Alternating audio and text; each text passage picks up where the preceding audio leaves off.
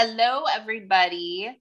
Welcome back to Remarkably Us, the podcast. I'm your host, Shelly Roan, sober gal living in Southern California, navigating the ins and outs of life. After what we'll call the great breakdown of 2019, I've been journeying through self-discovery, sobriety, trauma, divorce, relationships, all of the above. In this podcast, I'll have solo episodes where I talk about my life, the things I am dealing with, have dealt with, and all the tools I've collected in maintaining a consistent environment for self-growth, love, and discovery. We'll also hear from others who are breaking barriers and climbing incredibly tough mountains. Get ready to get inspired and motivated, to laugh and to cry, but most importantly, to love a little. Let's jump right into it.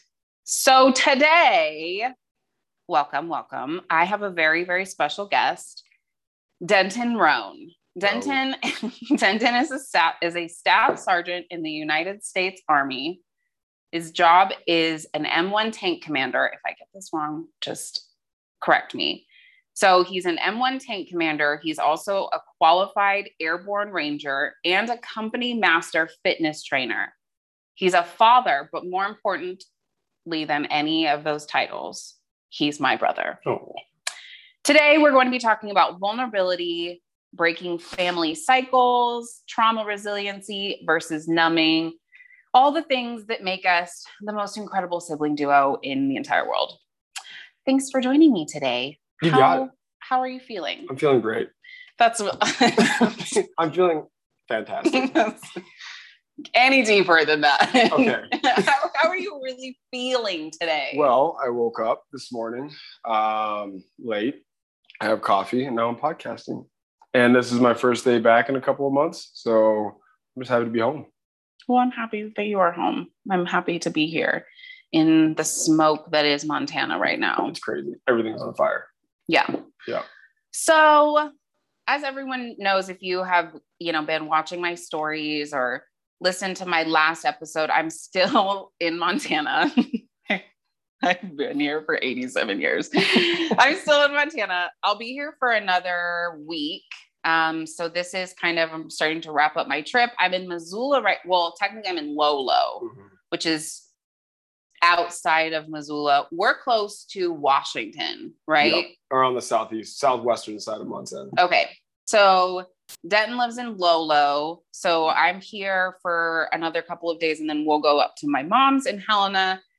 And then I'll fly out of there back to Southern California. The lovely San Diego. The lovely Southern California. That's my home. Come true. So I usually start off with people telling me their journey, like up to right now, kind of what brought them here. Obviously, though, a lot of our journey is the same in regards to our childhood because we lived together as children, which I guess is not always the case. Some kids, it obviously would be vastly different if you had lived with dad from the beginning and I had lived with mom. But since we didn't, our stories are pretty much the same because you lived with mom until you were 15 and then lived with dad pretty much for a year. And then you joined the military very shortly after that and then kind of were gone. But since I have everyone else doing it and you have a different perspective from our childhood than I do. So we'll do it anyways. Oh. Okay. So tell me, what was kind of your journey up to this moment with me sitting right here in your kitchen in Lolo, Montana? So I'd say it probably started when I was around 8. I watched both my parents get shot in an alley and it was traumatizing. You're so dead. I'm following along. Wait, hold on a second. Well, luckily my butler, he kind of raised me and this is not Batman. This is you asked my story. I identify as Batman. That is my inner. For those of you guys that actually, and not a lot of people know, I guess people that are close to us are friends. Denton and I have matching Batman tattoos on our sides with our other friend Travis. Yep. Because we always used to skip school and watch Batman together. So, but anyways, your story up till now. So, like you said, I think, it was basically the same. We had the same childhood. We grew up in the same house until I was 8th grade. I think I was in 8th grade before I started acting a fool. Did 8th grade with my dad in Maryland, and then came back in high school for a year, and then went back to Maryland, back and forth. joined the military at 17. It was that or jail. For sure. I love telling people that story. I had a lot of fun. No, my brother's in the military because it was either that or I remember being in the courtroom too, because my mom brought me for some reason. To say don't end up like this. Probably. you see and this? Then lo and behold, that didn't, right? I'm like taking notes to do. Okay, so how did you get caught? Let me not do that. Yeah. Okay, so the judge basically was like, you go to jail or you join the military, which that only happens in a small town. It does. It doesn't happen.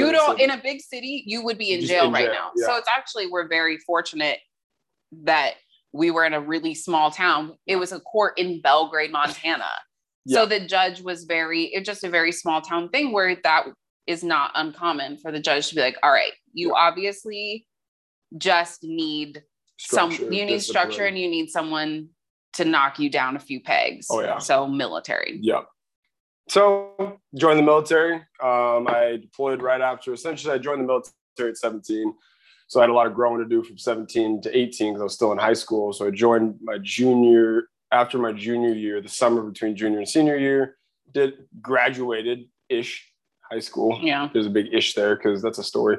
But then I graduated high school, had a year off, deployed, came back, and have essentially done lots of odd jobs. But essentially been in the military. I always come back to the military.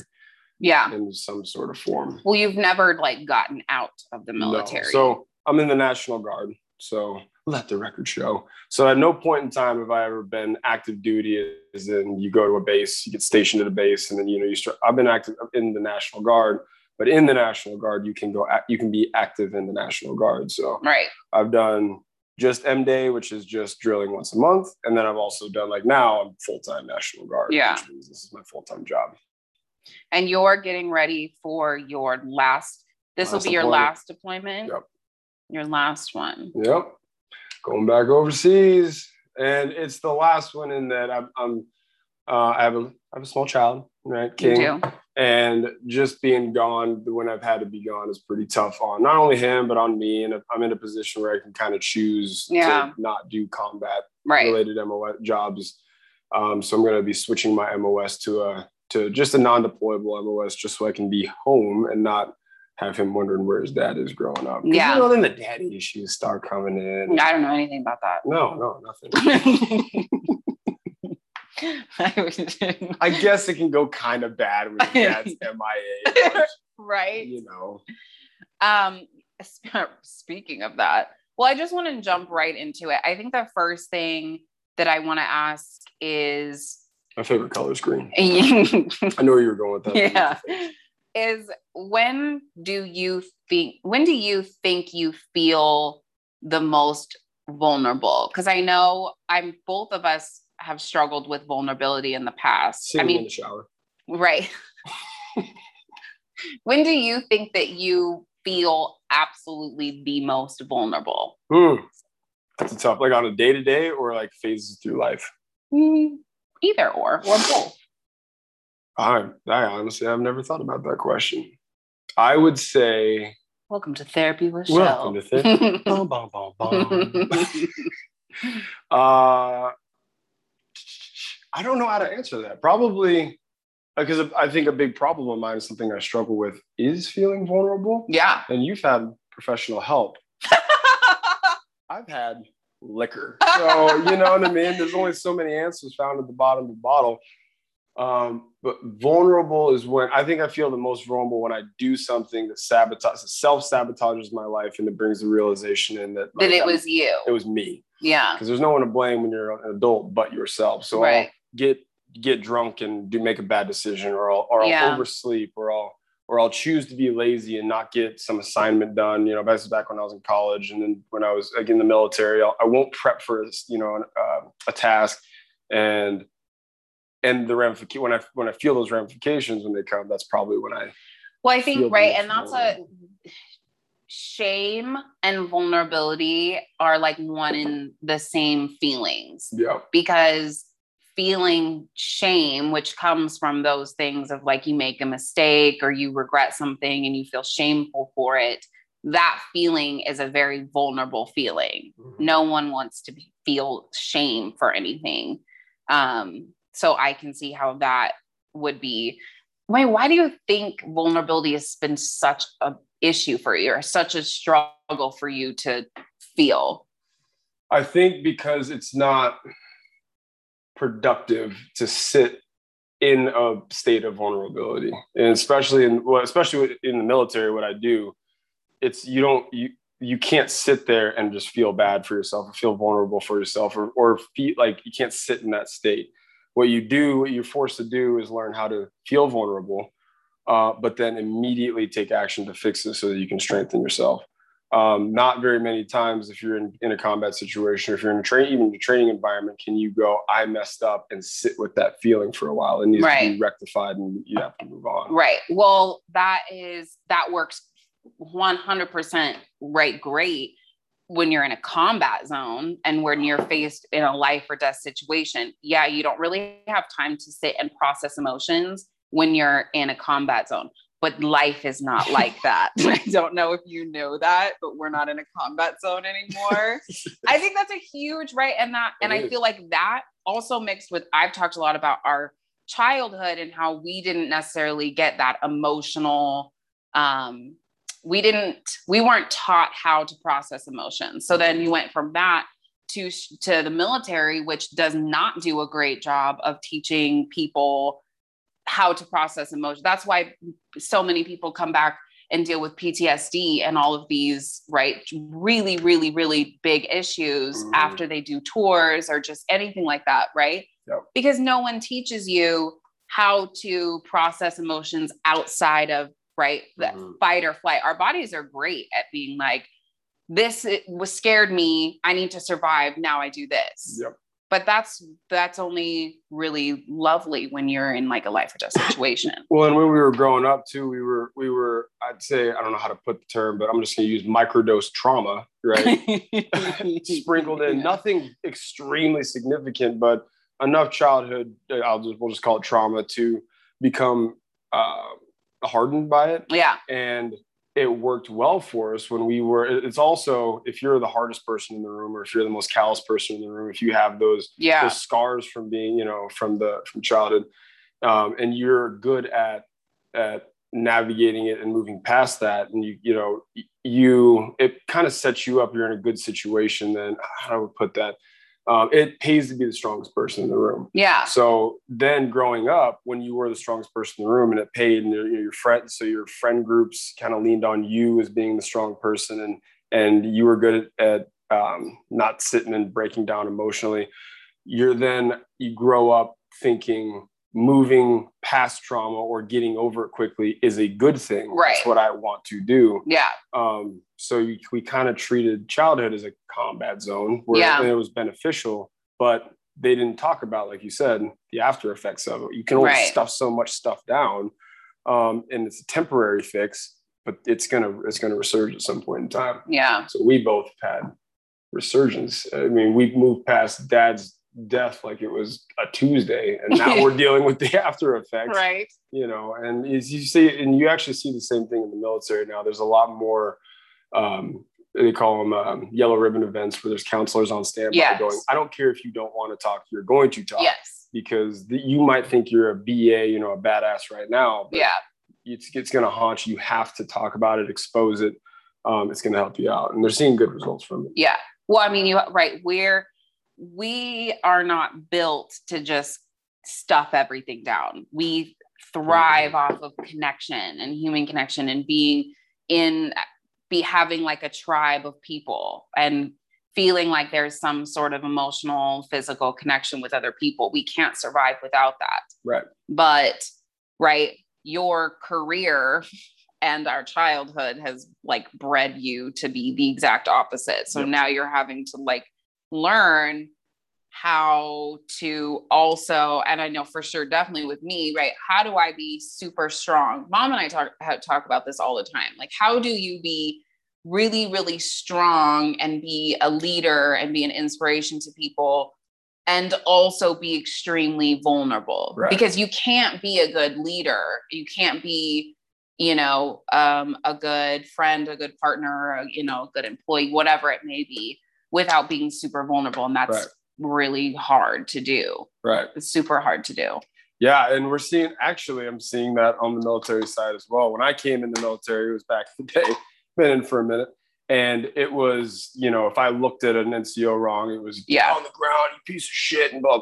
We're now no longer in that type of environment. And it's a weird transition. Now we come to drill, and yes, you can blame it on a new generation, but there's pros to that new way of thinking, in that you don't have to just beat someone up. Yes, you can create resilience and strength without just beating the shit out of people. And a way that we've found to do that is just a tiny bit of vulnerability. Is actually being able to show your privates, yeah, man, I'm kind of sucking right now too. I'm sucking wind. This is tough for me too. Versus back in the day, it was, I'm made of steel, and I'm going to smoke a cigar right before the DT test, and you better catch up. Now it's okay to admit, man, I'm not really looking forward to this, because then you become vulnerable, then you become trusted, right? Then you share a similarity in this lower enlisted person. It's easier for them to come up to you and identify and relate and communicate with you. So it is a weird big transition I've seen from when I first got until now, on just how you deal with vulnerability. Right. I think you also, having a son, you have one of those. I don't know if you knew that, but you have a kid. You're a father. I don't know where he is. I mean, just kidding. He's with his mom. But he's not outside. Yeah. I saw this little light-skinned, blonde-haired, blue-eyed kid outside. Are you sure that's not? Right. He's so cute. Yeah. My brother has a 4-year-old named King, which is hilarious, because when you always said that you would name your first son King. Always. We always laughed at you, like, you're really going to name your son King. And then lo and behold, you have a kid. And King's mom, Mika, we used to laugh, like, she wanted to name him something else, Pierce. But she said, I knew if I named him something else, you would call him King regardless of whatever his name would be. So Denton has a little King, but you're a father now. So looking at you trying to be more vulnerable as a dad, as a friend, and looking at your relationship with our dad, what do you think that you want to mirror from him, or that you want to do like him? And what are things that you're like, nope, I'm not going to do it that way. I'm probably going to do it this way. I'd say it's an 80-20 thing. So there's 20% of the things I took from him that I'm like, okay, I'm going to do this. So a big one of those was just being a friend. It was, he took it being to an extreme, loved the guy to death, but he was my best friend. He wasn't good at being the dad. Yeah. And he would admitted it to my mom. He admitted it to me. Like, I'm just winging this thing, because I didn't move in with him until I was, pre-adolescence. And he just we would come home. I did my thing. It was almost more like having a roommate, right? Which I liked, because I talked to him about big boy stuff, right? But at the same time, when I needed him to be a dad, as far as discipline, it was either he was my best friend or he was throwing me across the room when I messed up. There was never there was never a middle ground. Yeah. So with King, I want him to feel like he can come and talk to me about anything he wants. But on that same token, I don't want him to fear that he's going to get thrown across the room if he comes up to me and says the wrong thing. So and then I think the biggest thing is presentness. I think that I had that with Dad in the later years, but I didn't have it as a kid. I mean, there was weeks that would go by where I'd come home from school. Hours later, he'd come home from work. He'd go right to his studio. I'd be upstairs. We just wouldn't talk to each other for like 4 days. Yeah. And, it was more like kind of like having a roommate. Or he'd go, hey, I made some dinner. I'd say, I already ate. I made myself some dinner. So I want to be present, which is why I say this is probably my last deployment, unless World War III kicks off, right? This is my last deployment because I want to be a present father figure in his life. In National Guard, we deploy for a year, straight. So I don't want there to be these giant gaps where he feels. Yeah. Well, the good thing is he's still so young. Yeah. I don't really have a lot of memories until I've been looking just at childhood development. Right. He's only 4. So he's not going to remember a whole lot how much you being gone for a year in these first, in these really early years is going to affect him. Now, once you hit 5, 6, 7, 8, he would remember that definitely. Yep. But at least, right, you're getting this last appointment out of the way while he's still young. Yep. Yeah, I think that's a huge thing. Also, right, Dad was never vulnerable with us, like not even. And I think that is one, I feel like it's a male thing for sure. I feel like for me, it's so much easier to tell people like, I'm feeling very vulnerable today.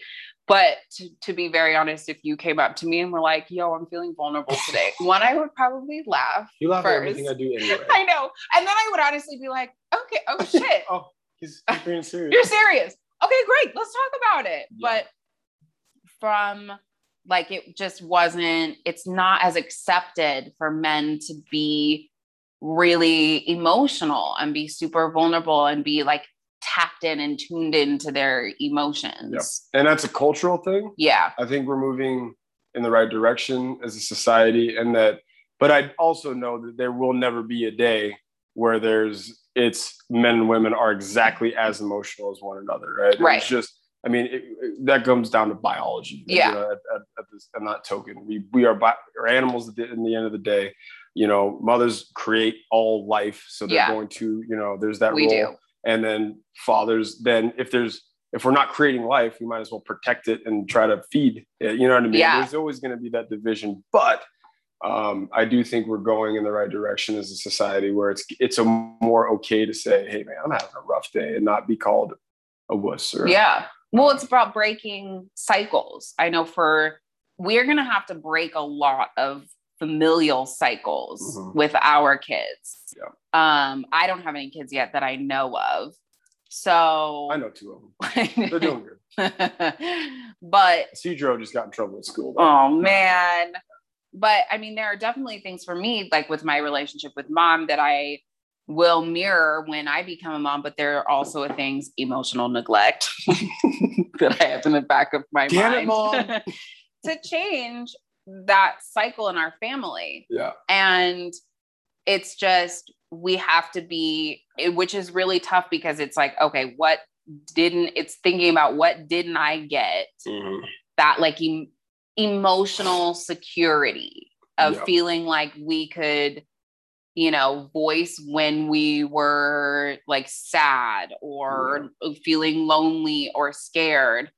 And someone would actually like sit with us and be like, okay, you know, let's talk about it instead of looking at us with like wide eyes and like looking around for someone else to like take over. Bitch, I'm having a bad day. I know, like, I don't know what you want me to do.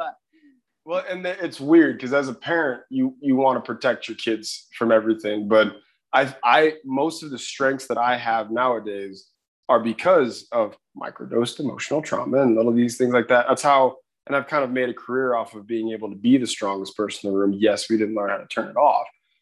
But I want the same thing for King. But on the same token, you don't want to expose your child to any trauma whatsoever. No.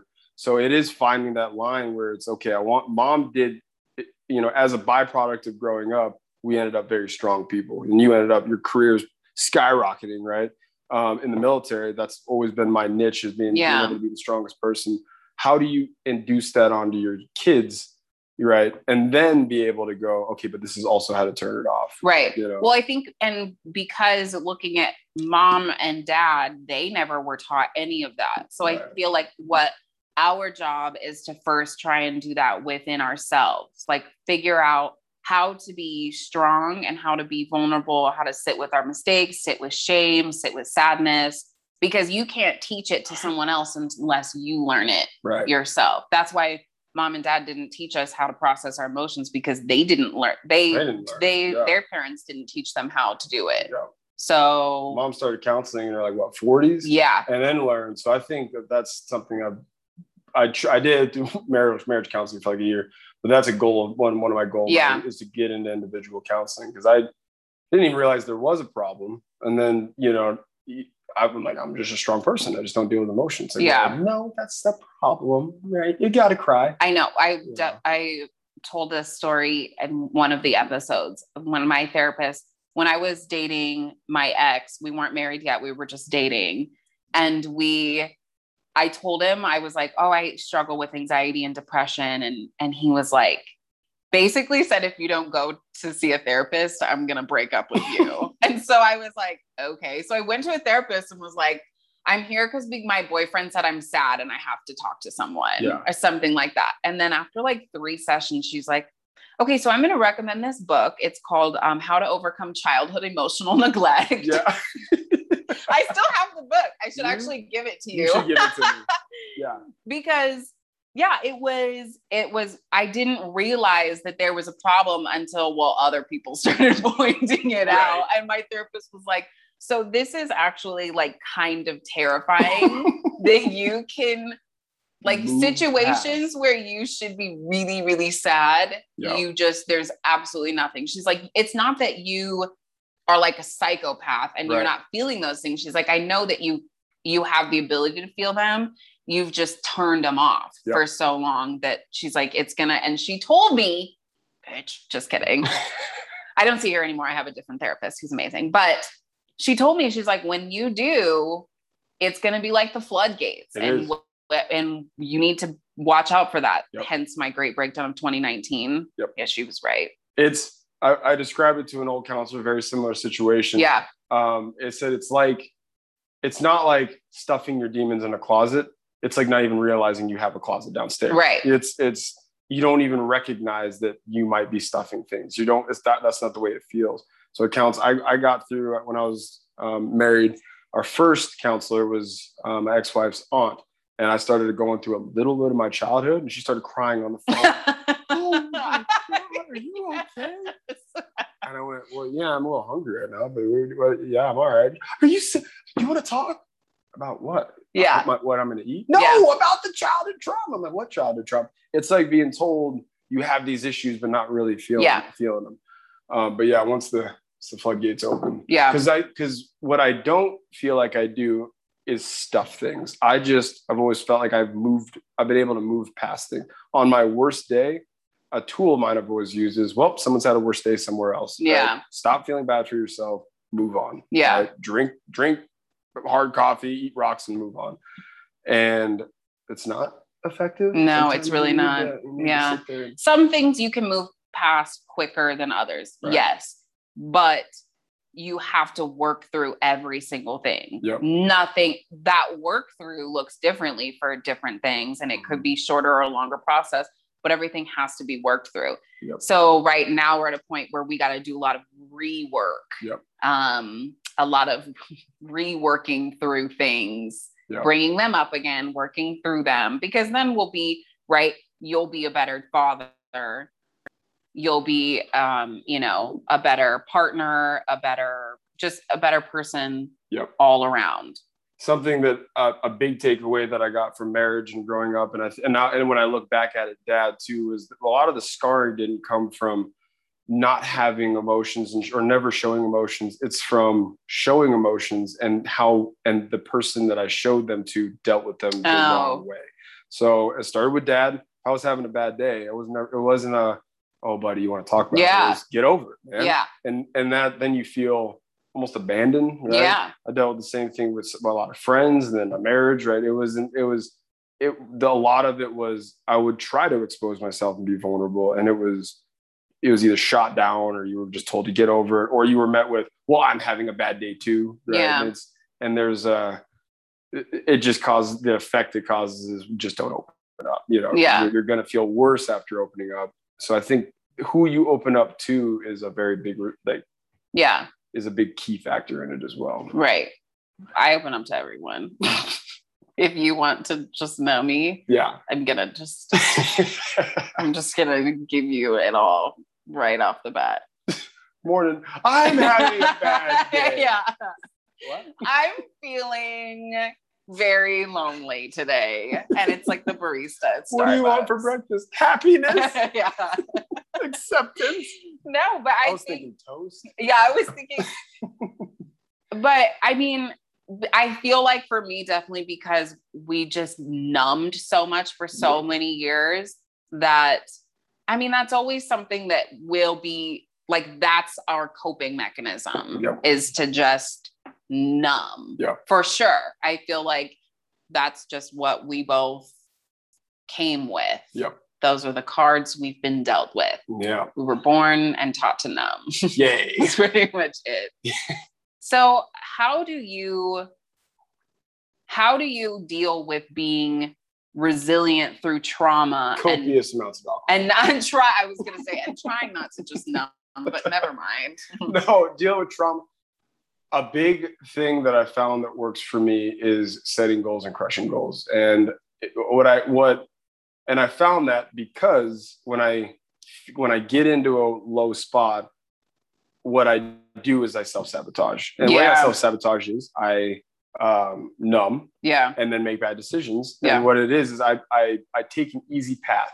So I'm feeling bad about myself and I'll take an easy path. That's either drink or that's just neglect stuff. You know, I deserve today to just go out and do my own thing. Well, then the aftermath is I skip stuff, right? I don't do. And then I feel worse about that. So now I'm in a low spot, and now I'm even lower because so when I'm feeling non-vulnerable or whatever, me personally, I work. That's how I can kind of work through stuff. Yes, that's avoidance. I understand that too, but it's helpful for me to pick up a book I don't want to read. On now it's like Scout Platoon stuff, or an old tank book or Ranger handbook or something, and then just start studying a little bit, or I'll clean the house, and that works best.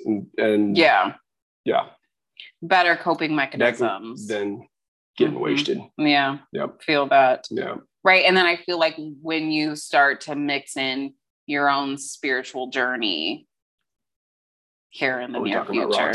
No, we're not going to talk about rocks. But those goddamn rocks. But when you have your spiritual awakening, that will mixed with these coping mechanisms that you have or these, I don't want to say coping mechanisms, but these things, right, that are healthier than just picking up a drink or like sitting on the couch all day, right? Getting out into nature, reading something, studying. Those are all great things. Those are, if you're feeling low, those are fantastic things to do. So I feel like once you really start to kind of dive more into peeling apart your little layers, it'll just be magic. Like an onion. You're like an onion. Like you just have to keep peeling you back. Does that make you donkey? Donkey? No, I don't think so. I feel like you have I almost wanted to say, I feel like you have so much potential. Thanks. You've done so much. You really have, and you've come a long way since, like, in the last 5 years, right? Yeah. Like a long, long way. Then that's what I think you need to remind yourself of. Like when you start to feel like, man, I'm not like doing, as much as I could be. You need to look back at, like, where were you at 5 years ago? Oh man, very unhappy. Yeah. I'll tell you that. Very unhappy. And then I wasn't dealing with the correct way, numbing, which would make me more angry. And boom. And then I was told, because I'm a very happy, upbeat, usually person. Yeah. But then when I'm low. And I had nowhere to put all that. So I just kept getting lower. And then I was told I was a sad person, depressed person, an angry person, which made me even mad, more mad. And I'm like, that's not who I want to be. But I was doing nothing to show everyone that I wasn't that person. Right. I just was getting more mad, more angry, and all that stuff. So, I mean, now it's just different. A spiritual awakening, I think I've gotten through a little bit of it. Yeah. I think you've been having your own version of a spiritual awakening the last 5 years. A big part of it was, reminding myself that I'm actually a pretty decent person. You are. Because you forget that, especially when you're told over and over and over again when you're not. Right. I think that's the last 2 years I've had to reevaluate. And I remember talking to our the old marriage counselor, because that's really the most aggressive counseling we've ever had. So I'm bringing up marriage counseling. I'm not saying this had to do with marriage. It's more of that's the only counseling I've ever received. And there was a lot of one-on-one sessions with her that I got to kind of talk about non-marriage stuff. A thing we talked about was just accepting. She goes, who are you? Are you a mean person? You're an angry person? I'm like, no, I'm actually a pretty upbeat, happy person. I'm always able to find silver linings in really anything. She goes, run with that. That's run with that. So I'll have bad days, I'll have good days, but I just kind of run with that. Yeah. No. Because yeah. Well, I can't remember the original question, but you answered it. And then, I don the cowl at night and I jump from rooftop to rooftop and I start saving citizens. And that's really where I find my happiness. When I'm making tweaks to the Batarang, or I can't stand I'm sitting in the cave with the I do have a question before you go off on a tangent. If you guys don't know my brother, he loves to go off on tangents, and sometimes we have to just bring him back in. That's okay. I'll bring you back in. So, I do have a question. I think it's a 2-part question. So I love 2-part questions. I know that might 3-part questions. Not as much as 1-part questions, though. I guess. No. I have this podcast to help people see how amazing I am. Right? Just kidding. I do this. As if we all didn't already know that. I do this to show people that being open and honest and vulnerable it's really the only way to live. Yep. You just can't. It will because it's contagious. It is. If you put out vulnerability and love and acceptance, all of those things are contagious. So then people around you will start to feed off of that. So, right. I know it sounds like this like big, like we can change the world with love. Or is it Planet America? Or what was that guy? What? Oh, yes. Captain Planet? Yes. Growing up? But it really is. I mean, I think that definitely strength comes in finally being able to like peel apart your weaknesses, work through them, and then tell people how to try to work through theirs. Onion yourself. What do you think your greatest weakness is? Wow. Is this a job interview? Yeah, 100%. I think I just care too much. Okay. I'm too punctual. No, my greatest weakness, that's kind of an odd question. What is the weakness that you do best? Yeah. No, my greatest weakness is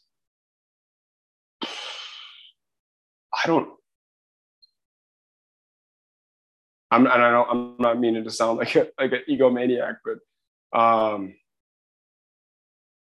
I think the ease to which I turn lazy. It's going to sound weird, but the ease to which I turn to take the easiest road is the thing that has sabotaged me the most. Yeah. So it takes a lot of discipline to not grab a bottle. It takes a lot of discipline to actually just go for a run. It takes a lot of discipline to be vulnerable. And it's too easy to say, nah, fuck that. Yeah. But I spent years avoiding that. Yeah. And people would just taking the easy road. Just taking the easy road. A lot of people in my life are like, hey man, maybe drink less. I was like, fuck you. Yeah. It just took the easy road, which is weird because, in other aspects of my life, I don't. I've always challenged myself in the military. I've always challenged myself physically. I've always challenged myself. But when it comes to emotional trauma or emotional difficulties, I take the easy way out. Yeah. So that is probably the thing that it's taken me the most time to rectify. Yeah. Is that I'm good at other stuff and I'm good at saying I'm good at this, therefore I can slip on this, or right. I got this going on, so I'll pour most of my attention, I'll pour most of my drive into this thing over here, military, right, school, or cleaning the house. But really, what I'm really doing is avoiding this other monster, which is dad's death, childhood stuff, bloody bodies overseas. I'm really just avoiding thinking about that, which is taking the easiest way out. Right. So that's probably. Yeah. Yep. I definitely think so. I agree. You took a pause there when you were like, what's my greatest weakness? And like 30 things popped into my mind for you. Let's hear what you think. I'm just kidding. It's my calf strength. It's your calves. No, I think your biggest weakness really is you refusing to let yourself talk about or process all of the shit that you've been through. Yep. For sure. Yep. Because, right. And kind of putting on this mask of being physically the strongest person, or, you know, like the best soldier, Yep. you know, the best Power Ranger, the best, you know. I'm the Black Power Ranger, by the way. You know, being the best at those things, and letting that kind of be like, no, I'm fantastic at these things. So therefore I don't like have any weaknesses. Yep. Right. Yep. When in reality, right, all of these things are like, hello, are you not gonna pay attention? Are you not gonna remember that we happened? Yeah. Knock, knock, let me in. Yeah. What about you? What's your biggest weakness? Oh no, this is your episode. I don't have any weaknesses. Shelly's trauma in the morning. Come on. I think for me, my biggest weakness is admitting when I'm wrong. Weird. Did you hear that, everyone? And that concludes today's episode. Just end with that.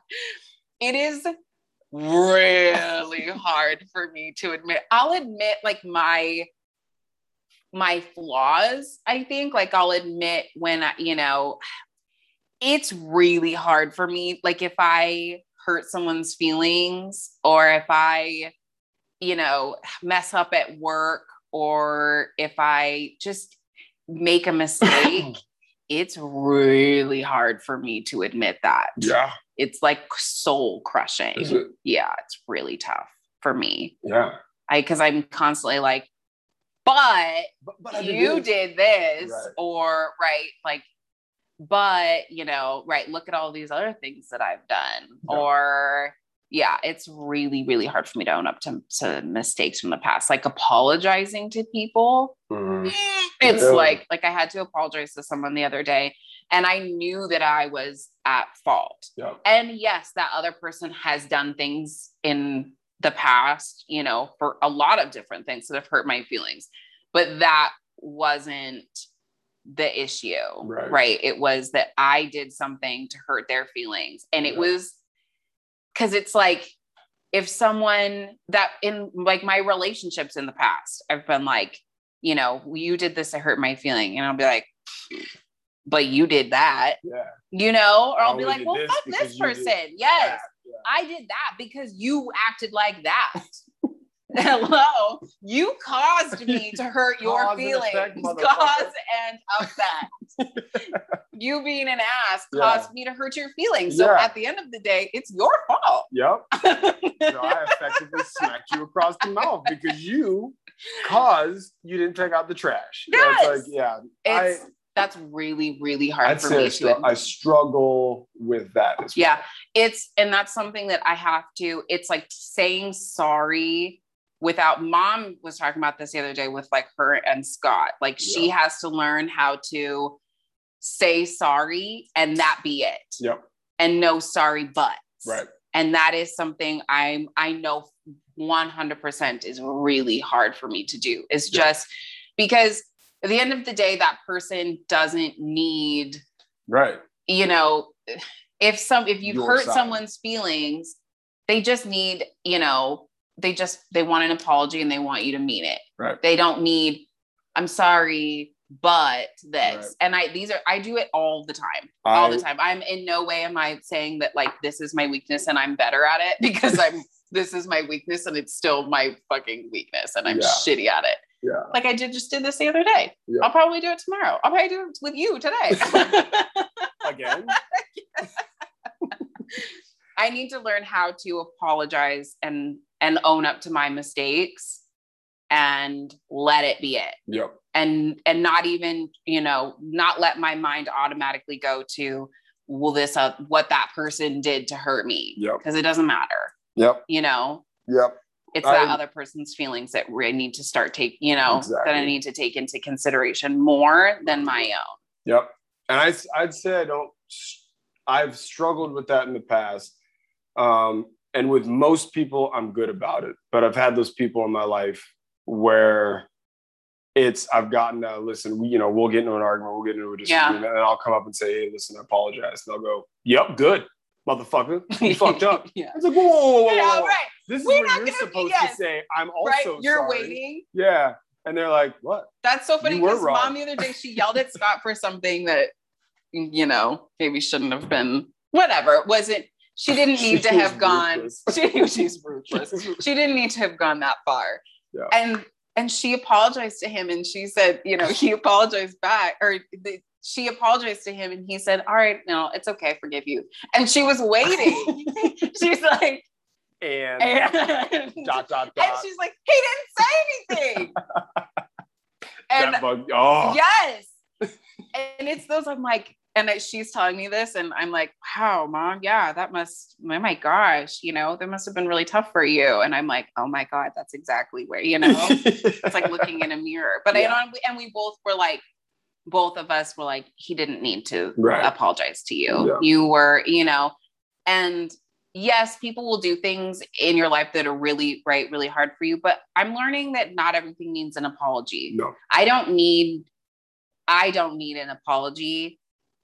I really honestly don't. Yeah. I don't really need people to apologize to me I forgive people, Mm-hmm. I mean, I may not ever speak to you again, but I forgive you mentally inside of me. But other people, I need to be more understanding that other people just need like an apology. They need to know that I understand I hurt them and for that just to be just to be that. Yeah. Yep. And then you can kind of classify or you can kind of categorize the people that you want close versus the people that you don't. Whereas you get in an argument and you have a person that will say, you apologize. Let's say you guys were equally at fault. You apologize to them and you don't get anything back. Well, maybe that's a person who you don't want to maybe keep super close to you because that's a person who doesn't care enough about you to just say, you know what, I'm wrong, right? You care about somebody. I think you can find something in an argument to apologize for because you really do just, kind of care about it. If they're not going to do the same for you, you just distance them. And it's tough then when you have people close in your life that won't do that. And I think that but I've done that with a few friends. It's you put them in a position where they need to be vulnerable to you and they don't. A lot of my Bozeman boys, I kind of had to cut them off. Yeah. And said, you don't have my best interest at heart. You don't have, keep your circle close. Yeah. Yeah. And it's weird because I'm not a very vulnerable person either. So then I had to evaluate myself and say, how good of a friend am I then? If I'm, you know what I mean? Like what am I offering these people? And, then you start looking back at people that have cut me out and I go, there was probably a reason for that.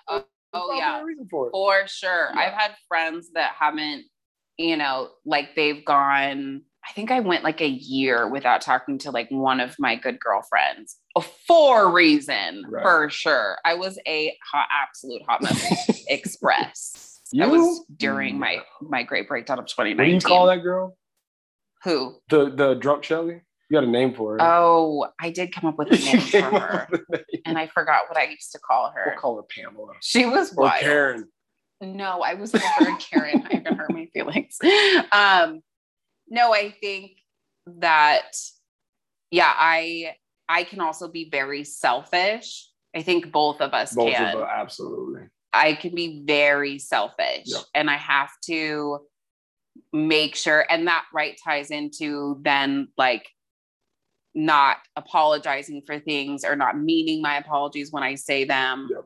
I can be very selfish. Yeah. And people can pick up on it. Yeah. You apologize. Hey, yo, my bad. It's not not the same as, listen. I know I hurt you and I'm sorry. I'm sorry. Yeah. Yo, my beat dog, what you want? Yeah. Like, come on. Yeah. Yeah. But selfish, absolutely selfish. But I mean, some could also, I think it goes to show though that one of the most unselfish things you can do is to admit to people that you are selfish and to admit to yourself. That's a very unselfish thing to do. So I think you can mess up with a lot of people as long as you're willing to grow from it. Makes you a good person at the end of the day, I think. Yeah. So, yeah, I think I had a thing I was going to say about your work ethic. So we're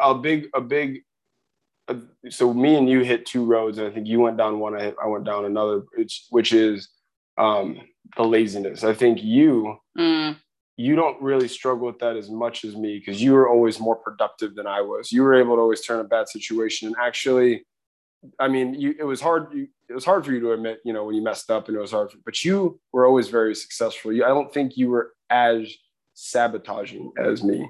You had some vices, you had whatever her name was, I don't know, I'm going to call her Karen. You would take over it, but you still kind of continued down a good path.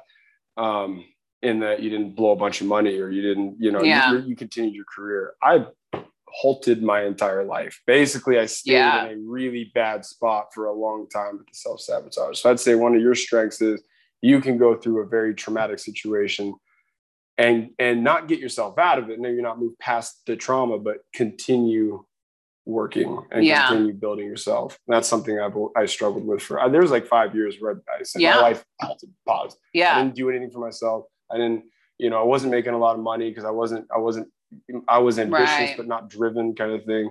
So something you've done really well is continue to, you're crushing it. You're about to start some consulting stuff. You've just continued to kill it. Whereas, so that's a pro for you. You didn't let your weaknesses stop your forward progression, forward movement. They almost did. Yeah. But not quite. Well, that's only because you almost died multiple times. You went the fuck off the rails. You went off the rails and were heading straight for a chemical plant.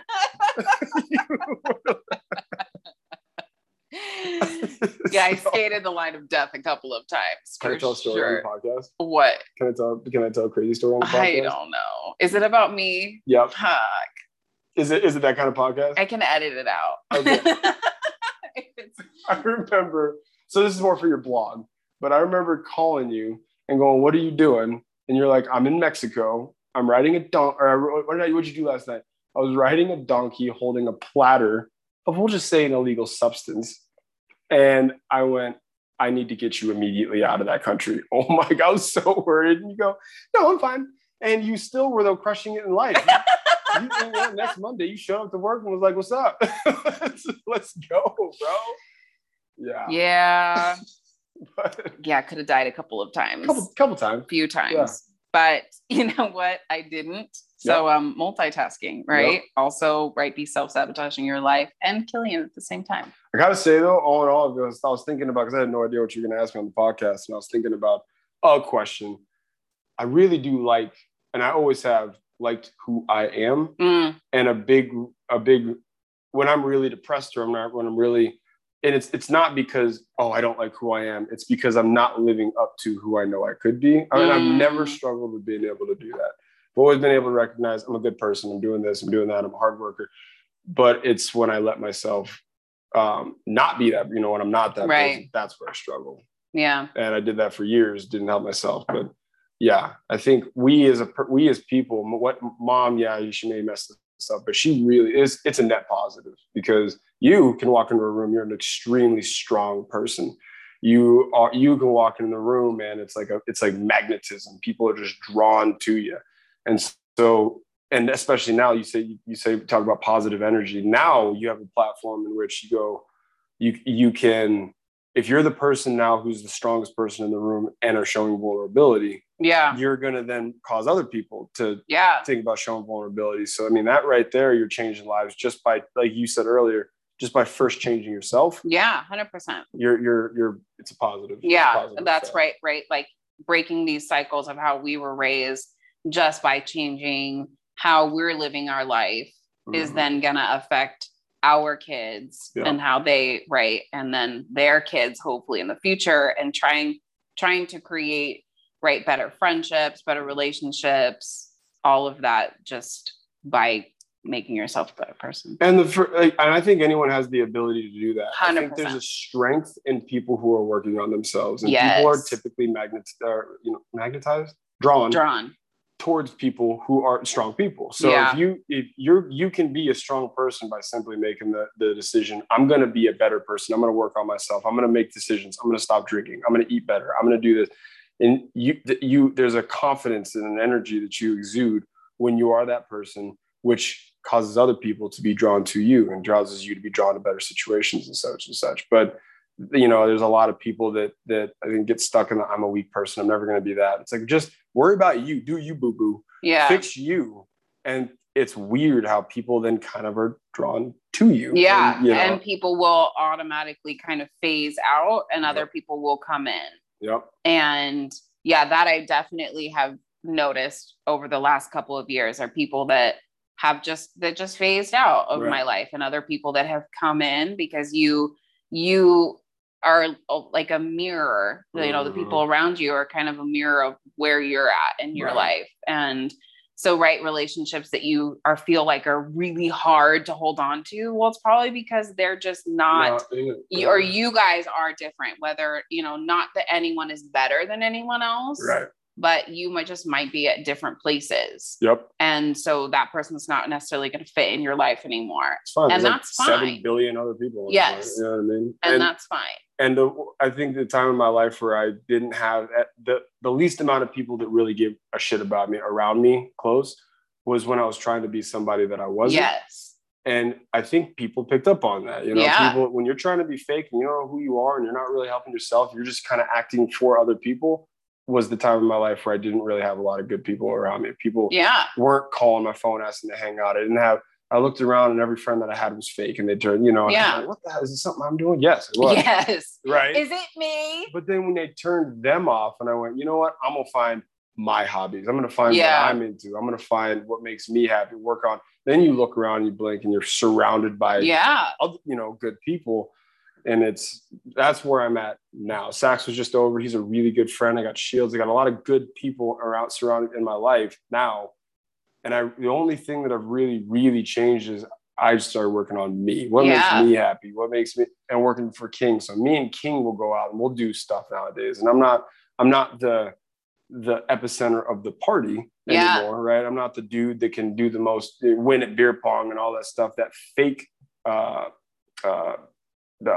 do you call that? Fake. What do you call it when famous, right? I'm not like, fake superstardom, but the next day I'm now the person people are calling me for brunch and people are calling me to go hang out and stuff like that. And it's a good feeling. Right. And I think that's where the strongest friendships and relationships are built on is, you not worried about what the other person thinks as much as you're worried about just being you for them. Yeah. And then they can do the same thing for you. And then it's an acceptance between both parties. Yeah. Yeah. Well, I think, So preaching knowledge to the choir, I'm sure. Man. She's probably, and I'm telling you all this stuff that you already know. Yeah, 100%. Yeah. I'm the smartest person. We've all watched the motivational videos. Racking. Be the best version of you. Yeah. Just do it. Yeah. Like Nike. But there's strength in it. No, I think that's great.